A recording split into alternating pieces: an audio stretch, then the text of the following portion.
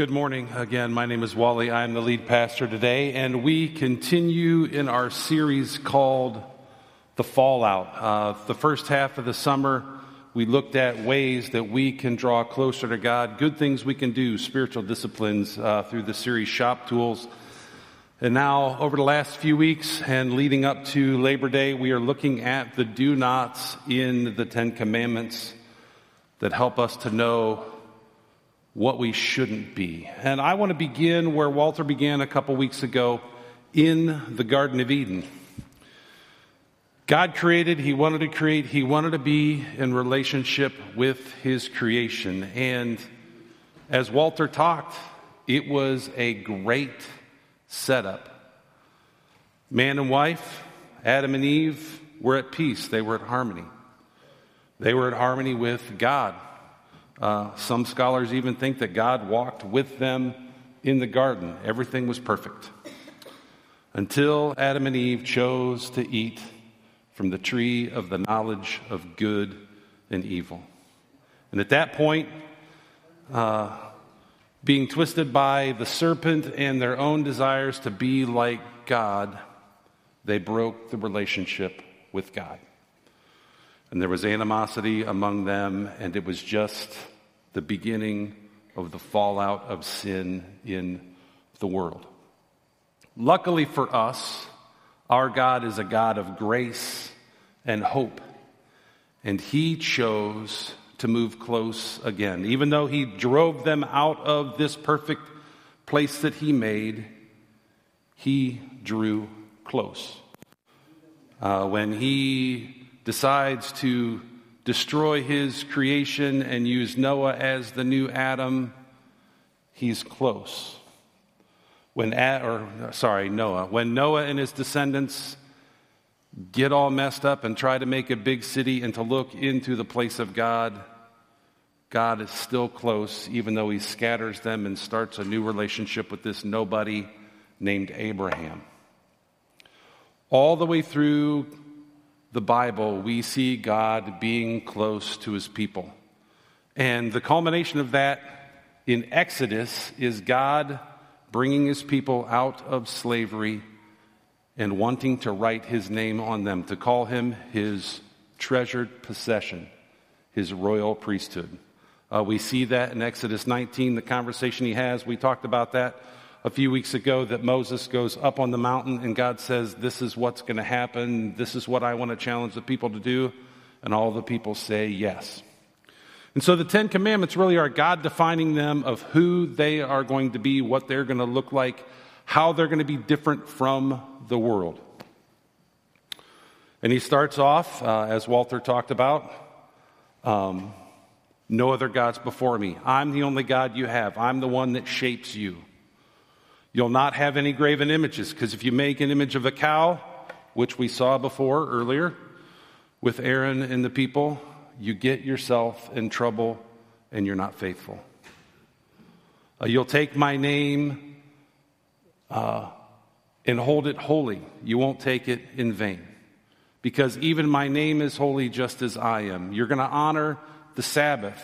Time is shaped around me because I made it, so that you know that I am your God. You're going to honor your father and mother because they created you, because I allowed them to create you, and that is good. And then last week we hit the really hard things. Don't murder, which on the surface is pretty easy. I've never murdered anybody. But as Jesus expounds on that in the Sermon on the Mount, and as the scholars in the Bible times, it wasn't just murder, it was everything that goes along with that, anger and rage. And the whole idea is that you are at harmony with your neighbor, because your neighbor is created by God. He is part of that royal priesthood, that holy nation.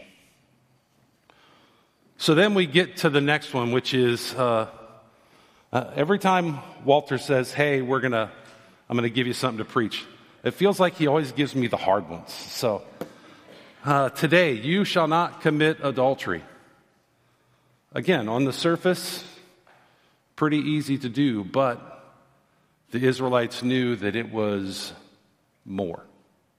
They knew that it was bigger. And Just like in the idea of murder, the fallout from adultery and sexual sin is catastrophic.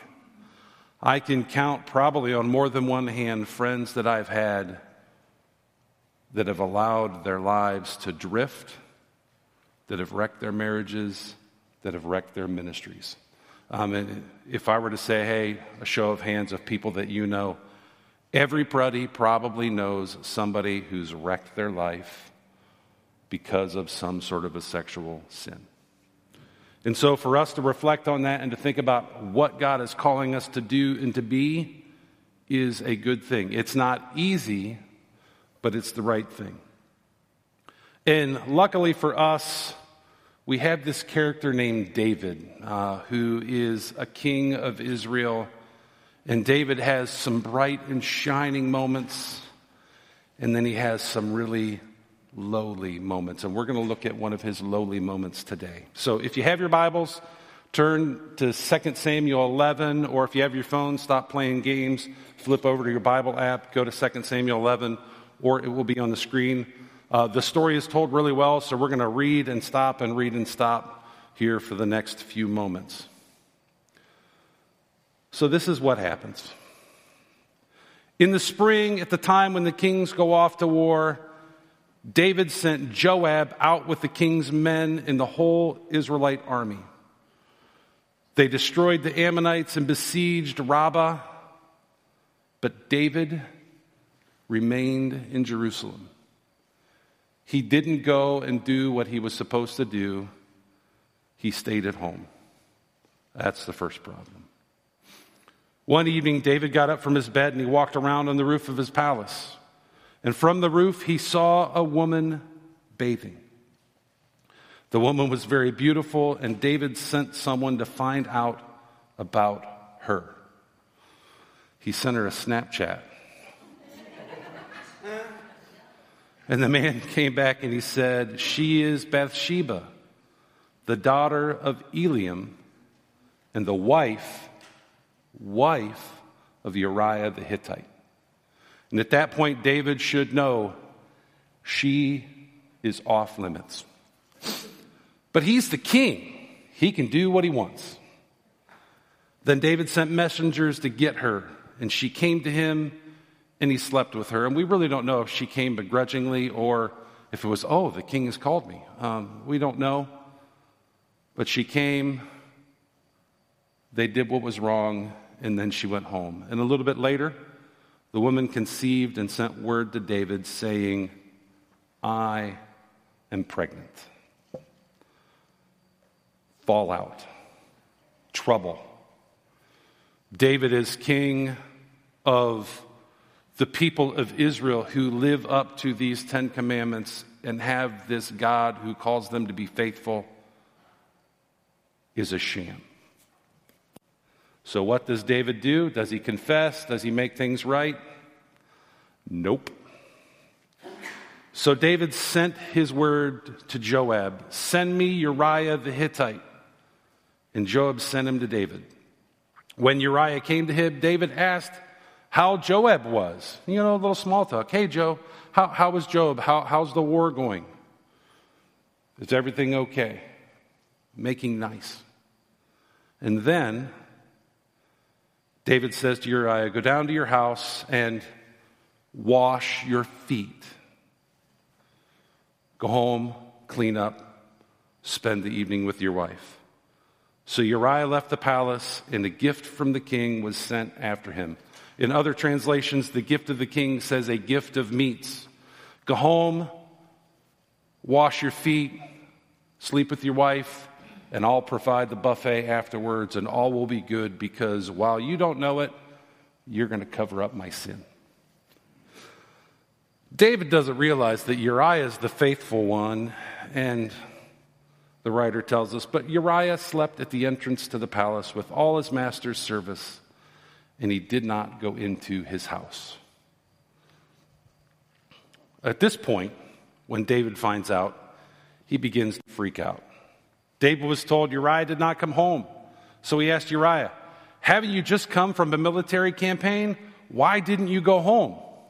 And Uriah responds to David, the ark the Ark of the Covenant, the place where God resides in the temple and in the tabernacle, the holiest of things where Israel looks to for the presence of their God. The Ark and Israel and Judah are staying in tents. My commander Joab and my Lord's men are camped in open country. How could I go to my house and eat and drink and make love to my wife? As surely as you live, I will not do such a thing. Good on Uriah. David, fallout's going to get real bad.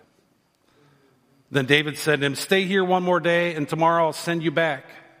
So Uriah remained in Jerusalem that day and the next, and at David's invitation, he got him drunk. He got him slobbering drunk, trying to get him to go home and sleep with his wife. But in the evening, Uriah went out to sleep on his mat among his master's servants, and he didn't go home. Time for plan C, David says. The next morning, David wrote a letter to Joab, the leader and commander of his armies, and he sent it with Uriah. Think about that. He sent Uriah's death wish with Uriah to Joab. In it, he wrote, put Uriah out in the front where the fighting is fiercest, then withdraw from him so he will be struck down and die. And that's what happened. Joab put Uriah out in the front next to the city wall, and Uriah was killed.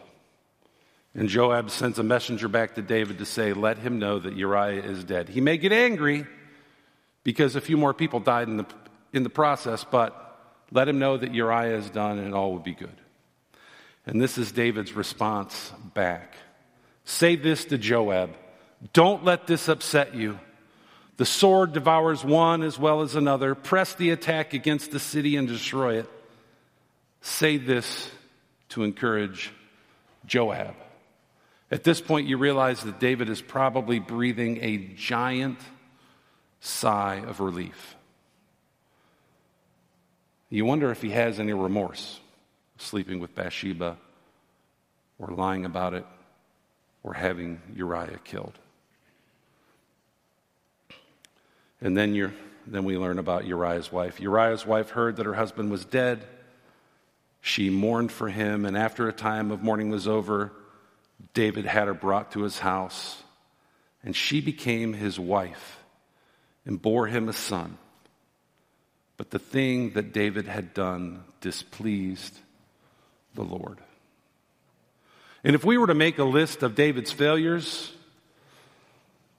it's pretty dastardly. Lust, pride, power, greed, lying, selfishness, murder, lack of a spiritual focus, lack of being and doing what he's to be and do as the king of Israel.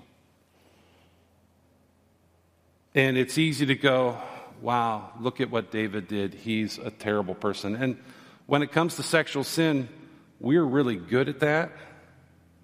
But if we're to be honest and talk about the trouble that we get in,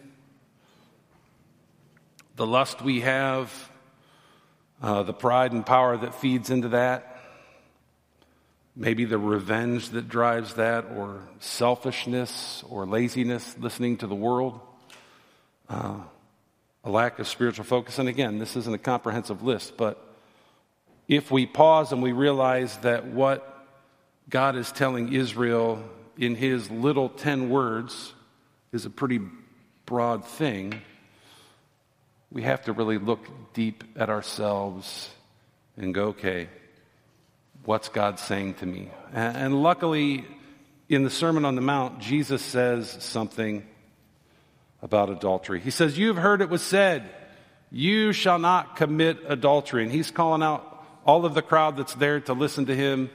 You shall not commit adultery. They know this, they know it means, and they've sort of defined it as one little thing, and Jesus is going to blow them up. But I tell you that anyone who looks at a woman lustfully has already committed adultery with her in his heart. The look is no less worse than the act. because your heart is your soul. It's everything you are. And if you've looked, you've failed. He goes on even more. If your right eye, your good eye, the eye that if you're a warrior, it's the eye that you sight down the bow. It's your dominant eye. It's what makes your aim good. If your right eye causes you to stumble, gouge it out and throw it away. It's better for you to lose one part of your body than for your whole body to be thrown into hell. And if your right hand causes you to stumble, your right hand, your righteous hand, because in the Middle East back in the day and even now, your left hand was your bathroom hand. And you didn't extend that to anybody because it was unclean. But your right hand, your good hand, if it causes you to stumble, chop it off. Throw it away. It's better for you to lose one part of your body than for your whole body to go to hell. And that's some language we see in the Old Testament. And I would guess that in Jesus' day, you didn't see many people walking around with one eye gouged out or their right hand cut off. Jesus is being very figurative here to help his people to know this is serious, serious stuff. Even today, we as the church, we as the people of God, I've never met anybody who cut their left arm off or their left hand off or gouged out their eye. So we are either living pure or we're not necessarily dealing with the sin.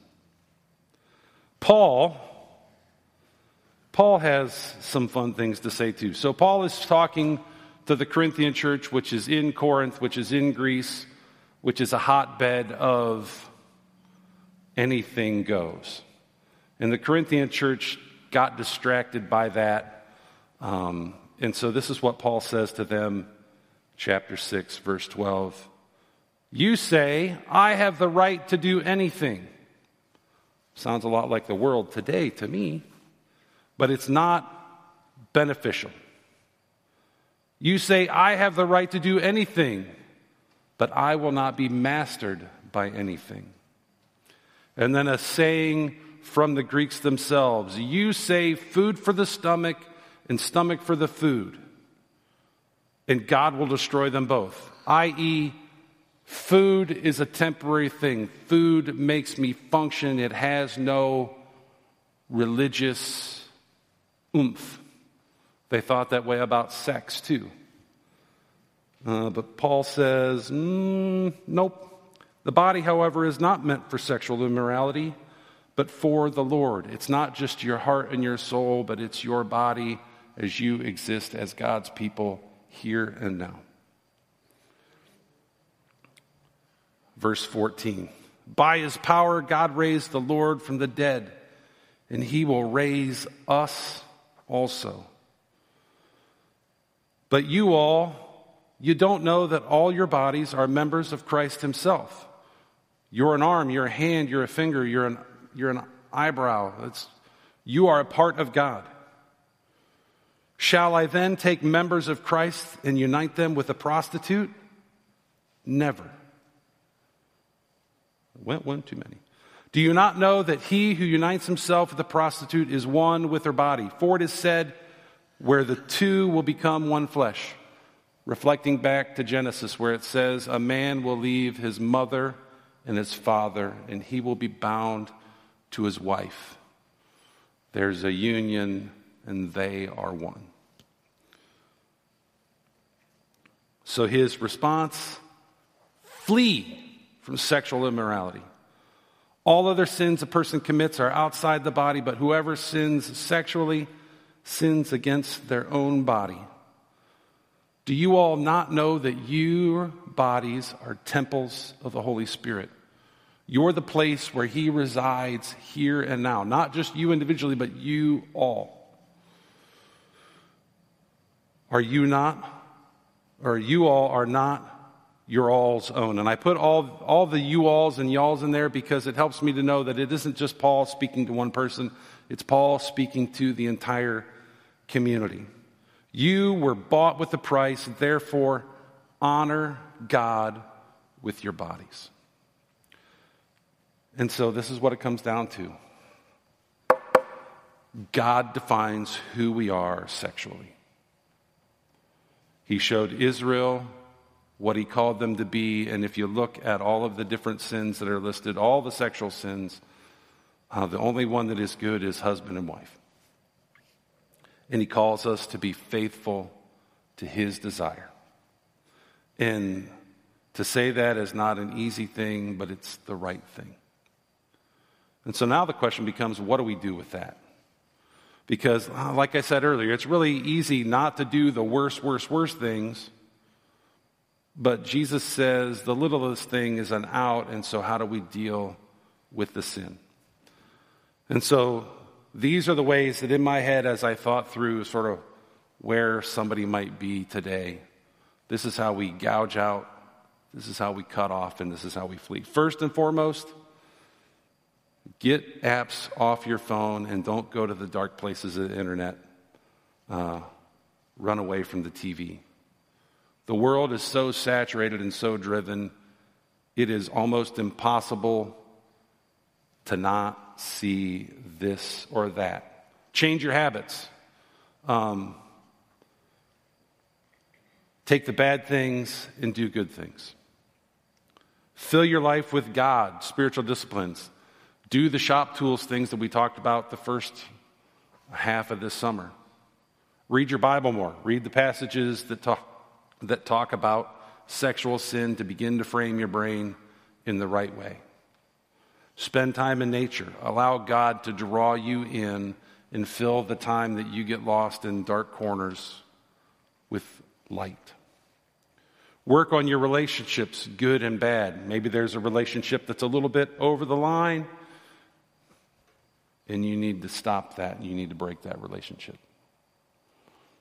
Maybe it's simply the fact that you need to work on your relationship with your spouse or your friends so that you're a better human. And then the last two, which are the hard two, confess to someone your struggles. You know, if you need to make a phone call this week and we need to sit down over coffee, I'm more than happy to do that. There's no judgment. We will simply listen and encourage you as Jesus encourages the woman caught in adultery. Go and sin no more. Or find a Nathan, an accountability partner. The nice thing about David is God saw worth in David, and so he sent his prophet Nathan to him to call him out. So Nathan shows up to David and says, David, let me tell you a story. Let me tell you about this guy who has everything he needs. He has all the sheep he needs. He has all the lambs he needs. He's wealthy and he is good. And then there's also this other man, but he's poor. He has one little lamb. But he loves that little lamb. That little lamb is like a daughter to him. And the rich man had somebody come along to visit, and rather than take from his own stock his many, he goes to the poor man and he takes his lamb and he slaughters him and he feeds it to his guests. And at this point, David is furious. This is so wrong. That man is wrong. And Nathan looks at him and goes, David, that is you. And if you read Psalm 51, David's heart is changed and he says, I have sinned against the Lord. And it's from that point forward that he gets his act together again. And God continues to use him because he repented and he changed his ways. A little bit later in the story, you see that Joab said, hey, I'm right here at this city. Get out here and be the king that you need to be, or I'm going to take this in my own name. And David goes out and he is the king that he is called to be. So the question for us is, how do we be faithful? How do you need to change your life? Maybe you're just barely over the line, and maybe you don't have struggles. I don't know. I'm a guy, and I know the conversations that go on in my head. I was in youth ministry. I know the struggles that young adults have. So to stand up here and say that, oh, don't commit adultery, it's not a problem for us. It's a problem. So what do you need to do so that you can own and live and be the children of God, his royal priesthood, his holy nation? We're going to take time to celebrate communion, where God shows us his love and willingness to draw near, that he sends his son to die for us on a cross. And as we eat that piece of bread and as we drink that juice, we know that he is faithful and that he is willing to wash away our sin and make us new. So I'm going to pray and we're going to move. And like I say, if you need to make a phone call or catch an elder in the back today, let's deal with our sin and move forward so that we can be who God has called us to be. Lord, I thank you that you are good. I pray that you're over us as we talk about hard things, as we journey through your scripture, as we look at what you've called your people to do and to be. And may you help us to be humble. May you help us to listen. And may your Spirit challenge us as a people to move towards you and to deal with our sin.